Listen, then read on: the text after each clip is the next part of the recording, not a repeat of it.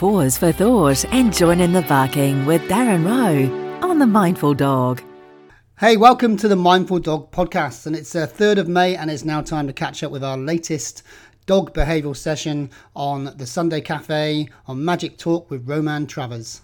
Roman Travers, Magic Talk. Oh, getting behind. It's dog time. I love this time of the morning. It's Darren Rowe, who's a dog behaviourist from Mindfulness for Dogs, all the way from Cambridge, kind of, on the phone. G'day, Darren. Good morning, Roman. Great to be on the show again, mate. Oh, I've got to tell you, before we go on, I've got to say, I think I've met the second best breed of dog in the world yesterday. That can't be true, surely. I know. Well, I hope the Border Terriers aren't listening, but I have to say that you coming do in realise you've lost your fan base. I know. Coming in a close second is the Italian Greyhound. Oh, right. Okay. Yeah, they kind of look like they look like a cat. That kind of, it's small, but it's a lovely little dog. Lots and lots of people, Darren, are going out and buying dogs. Why is that? They are. I think it's a symptom of being locked down in the house and then suddenly realising that they don't have any friends, maybe, I don't know, and they don't have that special person to share their life with. So there's been a huge boost. I've had so many people phoning up, well, a lot more than would normally happen around this time, to be honest, with new puppies, which is great, I guess, for the puppy world. Yeah, we'll come on to that a bit later on because I know it's something you want to rip into. If you do have a question for Darren Rowe, you might recognise Darren. He's been on the telly. He's on the AM show. We made him famous here on the Sunday Cafe, and we really appreciate your time. The number here to speak with Darren, 0800 844 747. So let's talk about preparing your dogs when we come out of lockdown. What do you mean by that? Yeah, well, most people didn't really think about it when they went into lockdown.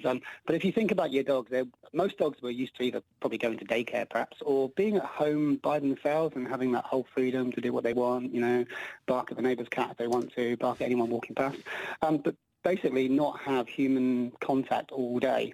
And what's happened over the last sort of 4 or 5 weeks, I guess, is that we've suddenly now got everybody in the house. We've got all the kids wanting to play with the dogs. Some of the dogs are out there for like 3 or 4 walks, maybe even 5 or 6 walks a day, which is not the norm. And all that massive attention on the dog, which wasn't there before. Now, dogs are habitual animals, so they're going to have got used to that attention, and suddenly what's going to happen, we're going to just strip that away when, the government say we go back to work and it goes back to normal. And that's a really good point. It will be a shock. Yeah. Actually, it'll be a shock for the owners as well because you become very attached to your dog, don't you? But I wonder if more workplaces will allow you to take your dogs to work. Well, that would be an interesting one, isn't it? Yeah, that would be great. I know there are increasing numbers of companies. I suppose normally the animal-related ones like the SPCA let you, certain people, I guess, bring their dogs to work and stuff like that. So that would be good. That would be really good. All right. As long as they're happy and socialised dogs, I guess. And don't go peeing on the desks. That's, because I know that dogs, if someone's peed somewhere, if a dog has peed somewhere, every dog will pee there, right? Yeah, well, it's because we can never really clean it up enough to for the dog not to smell it because their nasal cells are obviously way more sensitive. They've got way more than we have. So it's a really hard one. If you've got a little dog at home and they pee on the carpet, the best thing you can do really is just take the carpet up because it's always going to be a fighting, losing battle really in that sense. The one thing I wanted to really pick on though, Roman, was that we need to be preparing now. If we've got maybe 2-3 weeks before we come out onto alert level 2, we need to be preparing our dogs now. It's too late to do it when we go into alert level 2. So we need to start separating ourselves from our dogs a little bit now and putting them by themselves. If you think about it, it's taken 4 weeks to get into a new routine. If we can now start to change that routine now and slowly maybe leave them for 30 minutes a day, put them outside or you go away, go for your walk, but not with your dog. So when you're doing your 30 walks a day with your dog, maybe 15 of those are just you. The dog stays at home.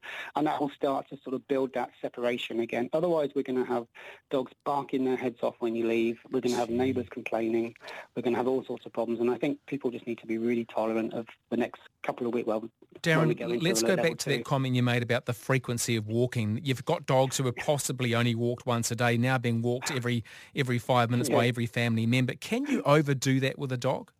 Oh, certainly, yeah. I mean, if you think about it, if a dog's not really been walking or doesn't have a lot of walks normally, they're not going to be incredibly fit.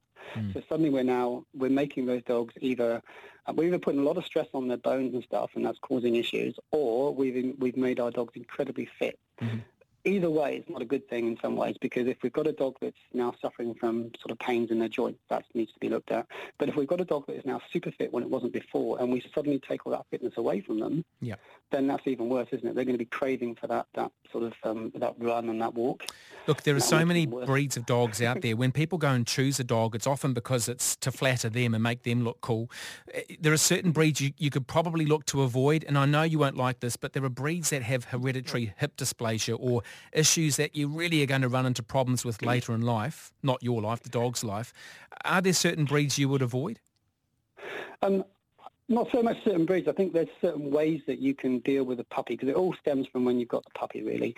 So if you exercise for a puppy is really important. We need to make sure that we don't over-exercise. Now, I've had clients that have said that they've got a small puppy. The bigger breeds tend to suffer a little bit more, I will say, but they've had their puppy and they're running it in the fields for 15, 20 minutes every day, off-lead.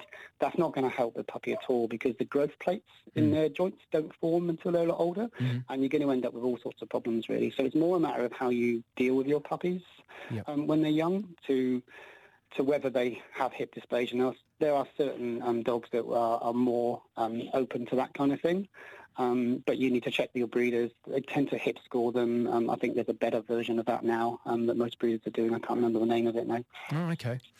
Well, it is that time when people are starting to look at dog breeds and whether they'll order one or not. John Budge, my executive producer here, he's very excited. He's got a puppy ordered. What are the do's and don'ts when it comes to getting a puppy? Yeah, so first of all, you do your research and you make sure that breed, again, is the breed that works for you, not just the prettiness.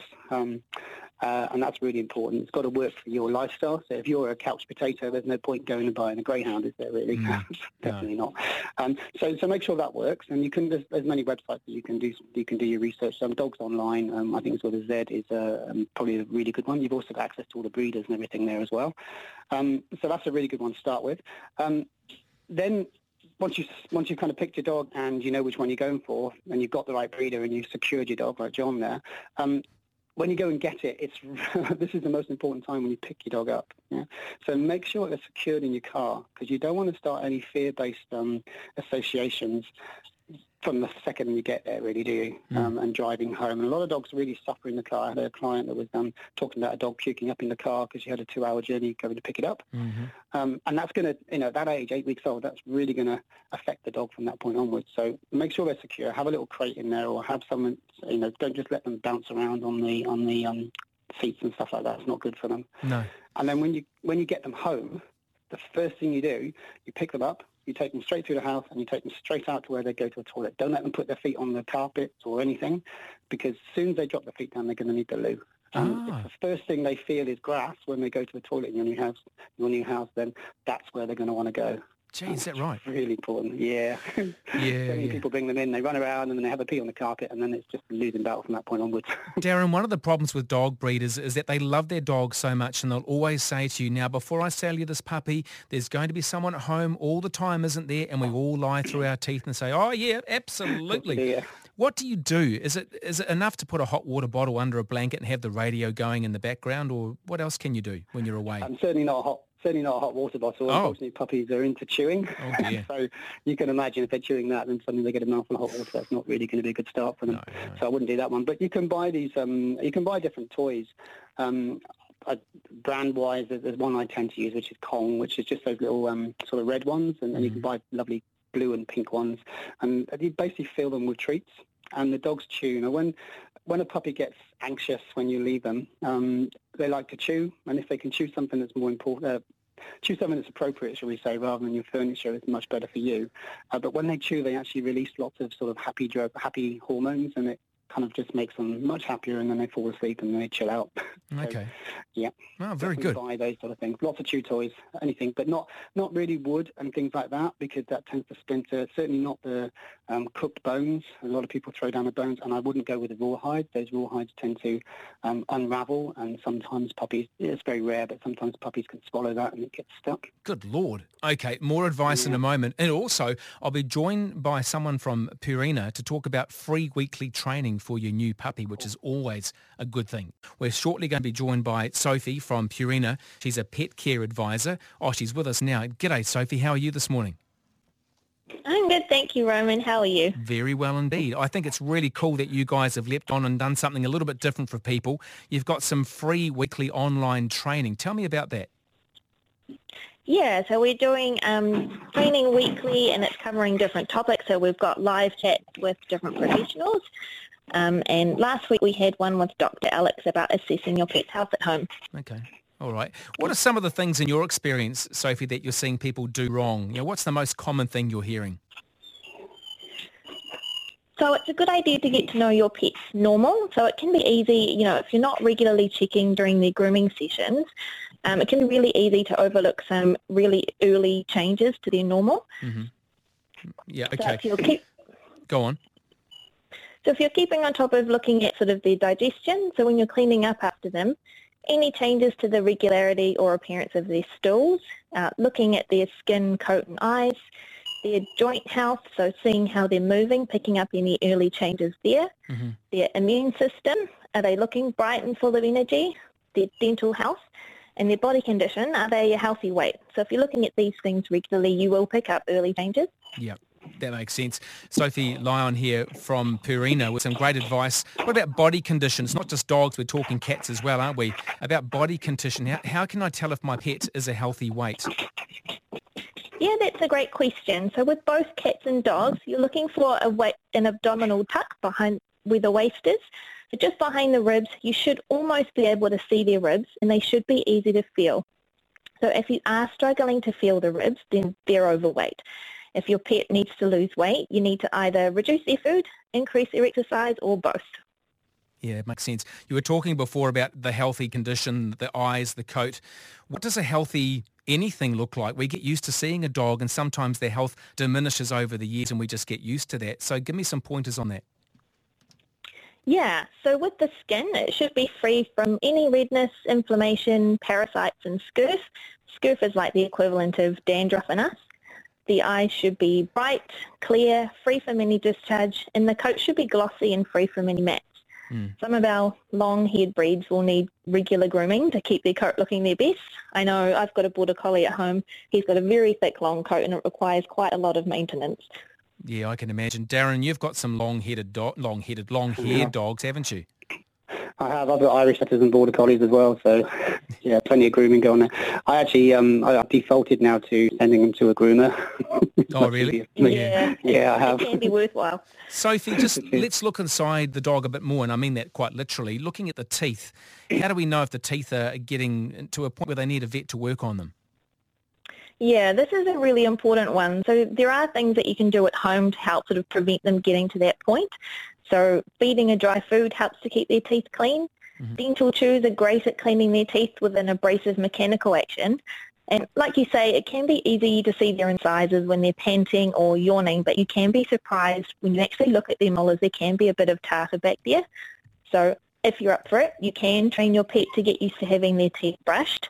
And it's a really good idea to get them used to having their teeth checked as part of your grooming routine. Okay. This is great. I love the fact that you can do this all from lockdown in your bubble. How do people get involved with this advice and the free weekly online training, Sophie?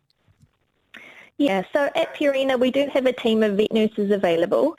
If you have any questions, you can give us a call on 0800 738 847.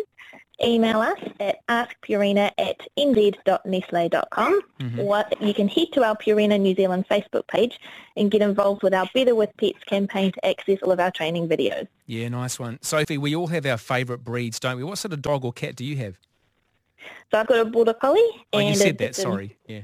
Yes, just a normal domestic short-hair cat. Oh, nice. Yeah, I miss having a bit of a moggy or even just a dog to walk. But, hey, thank you so much for your time. That's Sophie Leon there from Purina. Darren, the things that I know that vets talk about a lot is oral decay. What are some of the foods that you should avoid giving your dog? I think it's more of a balanced diet. I don't think there's really anything you should avoid food-wise. I think it's really about making sure that your dog gets a balanced diet. And you can go to many websites. I mean, there's raw food, there's kibble food, there's all sorts of things. But most of the websites that sell these have kind of plan there of making sure that you actually give the dog everything they need. There's a whole set of vitamins and things like that, and some foods serve that better than others, if that makes sense. So it's just making sure that you're actually filling all the criteria that the dog needs. I know that Purina, I know that some of the Royal Canin, all those kind of things, they have those things on the website you can go to and find out. And it's just making sure that the food you're doing, I think when you provide your own food, I know a lot of people feed their dog scraps and stuff, there's a lot of things there that are lacking, and that comes out in the coat and in the joints. It may not necessarily be the things that you see in the dog, and I know I'm overstepping my mark in terms of nutrition here, but quite often you don't see the ramifications of not giving that puppy or that dog the things they need. It comes out later when they get older, and I think that's the important thing to remember.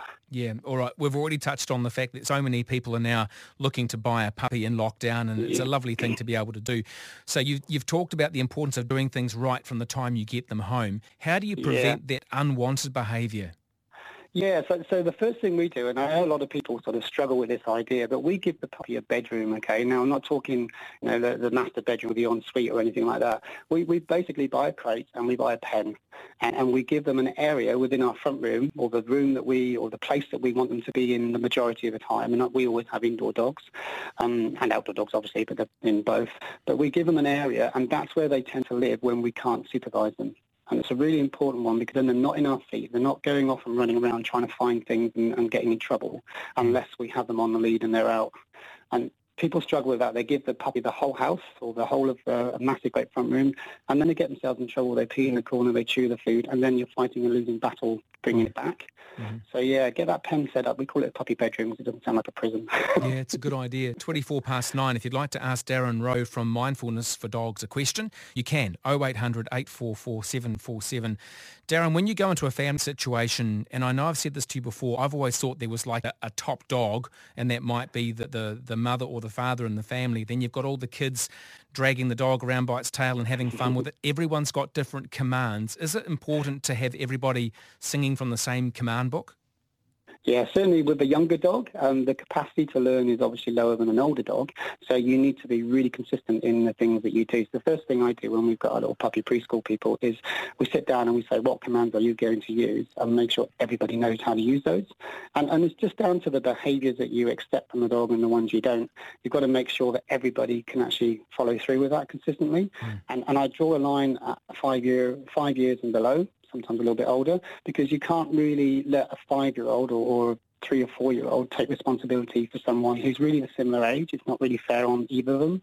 So that's when parents need to step up and say, no, if I'm going to let my dog interact with the children, then I'm going to be supervising that child all the time. Because 2 reasons: I don't want my dog to hurt my child, but secondly, I don't want my child to inadvertently change the behaviour of my dog, because they will, because they're young kids as well, aren't they, like puppies? So yeah, true. Yeah.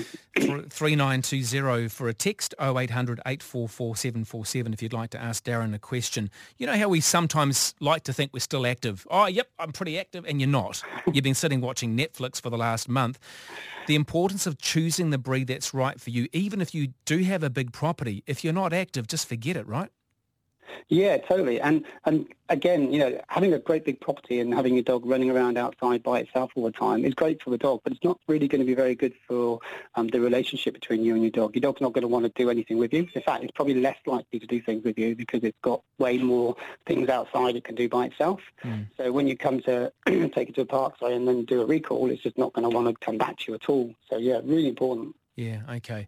I just really feel sorry for the big huskies and the Welsh Border Collies when they're not with someone who's actually able to go for a long walk, or they're living in an apartment. It just seems nuts to me.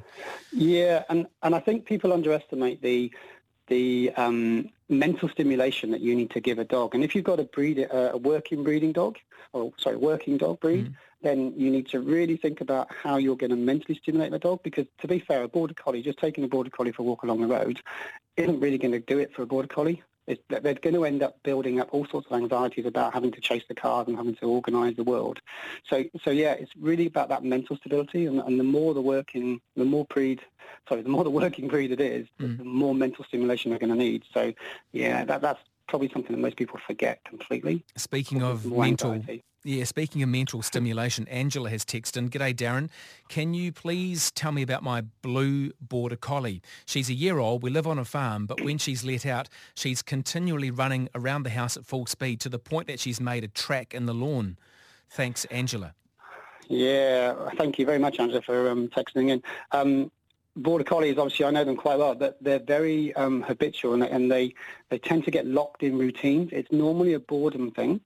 And it will be, again, down to that mental stimulation. And what they've done is they've got locked into that sort of routine, and it's giving them a self sort of positivity thing. So the more they do it, the more they enjoy it, and therefore they keep doing it. It's not really very good for them because it's like chasing the tail. It's the same kind of thing. You want to get in there and interrupt that. So go out there and hold the collar, play with a toy, and try and break that pattern, because that's the same kind of thing as dogs chasing shadows and all those kind of things. They just keep doing it over and over and over again. And if they go the same way, they can put wear and tear on certain parts of the body, which is not very good either. Is that an indication that sometimes we're leaving the dogs to do their own exercise and so they just go off and do their own thing? Yeah, quite possibly. Yeah, I mean, we've got a problem. Well, not a problem, but we've got a thing in New Zealand where we kick the dogs outside and they're out there all day, and then we want them to love us afterwards. Yeah. So yeah, we do need to be a little bit more involved with our dogs if we want good behaviour. It's the same thing, isn't it? If we've got kids and we ignore them all day, then they're not going to be respectful of us. Yeah, true. You can't leave your kids outside all day. Joe has texted in on 3920. Hi, it's not enjoyable to take my dog for a walk, as all he does is sniff the floor. He never looks where he's going. Any tips, says Joe? It'd be interesting to know what type of dog. Some dogs prefer sniffing more than others. I tend to let my dog sniff at the very beginning of the walk when we leave our property, because that's their domain, and I don't let them sniff anywhere else until they come back. That's my rule, mainly because I don't want my back jarred out. But what you can do, it's about that focus back on you. So in the house, I would be constantly trying to get my dog to be looking at me, and I'd be walking around the house with my dog looking at me and encouraging that sort of, hey, I'm up here. You can also use harnesses, and we talked about harnesses with little Izzy there, and that can tend to lift the dog up. The problem if we've got the dog on the lead on the collar, and we start pulling the collar up, then they just pull down even more, and we encourage the sniffing down. But it's certain breeds, like if I had like a beagle or a bloodhound, I probably wouldn't bother trying to overcome that because it's so ingrained in the dog's behaviour that it's going to be a hard one. But yeah, harnesses and encouraging the dog to look at you and having something for your dog, not just walking aimlessly down the road with your dog. I feel so sorry for dogs. They've got such sensitive noses. The things they must smell going through a town, must be incredible. Darren, how do people catch up with you? Because someone might want to get you round to work one-on-one with their dog. Yeah, that's right, and we're hopefully back up open for one-to-ones very soon in the next couple of weeks. You can find me on my Facebook page. Just type in Mindfulness for Dogs, or it's just Facebook and M for Dogs. Or you can find me on my website, mindfulnessfordogs.com, and you can join in with my 5-day Mindfulness for Dogs challenge, which is a free challenge to help you to transition your dog from lockdown to normal life. Oh, sounds great. I might go and buy a dog. Yeah. That sounds like fun. Yeah. Darren, thank you. Yeah. I know. One day I will get that border terrier of my dreams again. Thank you. Darren Rowe from Mindfulness for Dogs. You've been listening to Darren Rowe on The Mindful Dog, giving our canine friends a voice throughout the world. To find out more about what we do, visit our website at www.mindfulnessfordogs.com.